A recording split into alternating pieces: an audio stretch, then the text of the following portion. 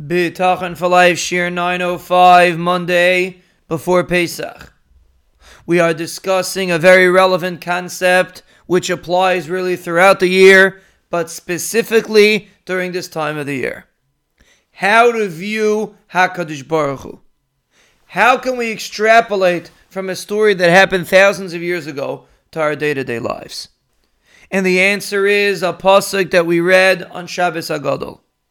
Ani Hashem lo yishanisi. The Rebbeinu Shalom says, I did not change. I don't change. I operate the same. And this is a concept that we have to keep reminding ourselves.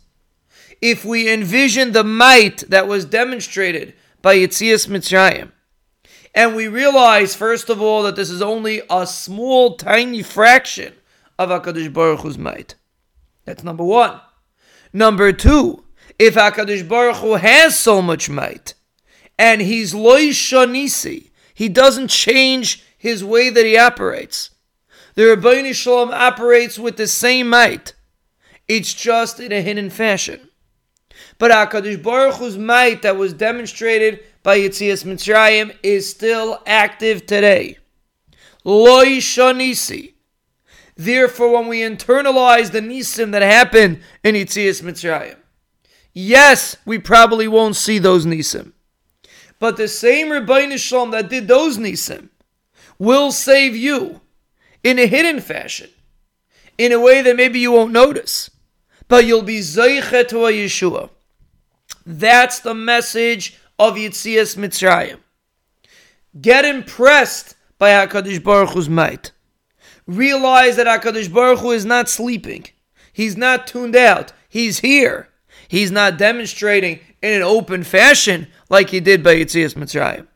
But he's here with the full force. Loi shanisi. It's just in a secretive way that nobody will notice.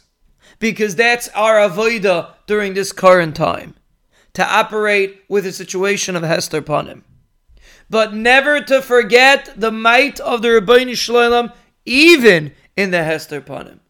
That's our job. That's the objective of Emunah and Bitachon. That's the objective of the concepts of Yetzias Mitzrayim. To internalize the nisim that happened then.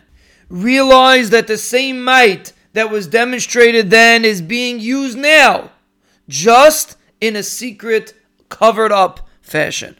That's how HaKadosh Baruch Hu chooses to operate in the current situation.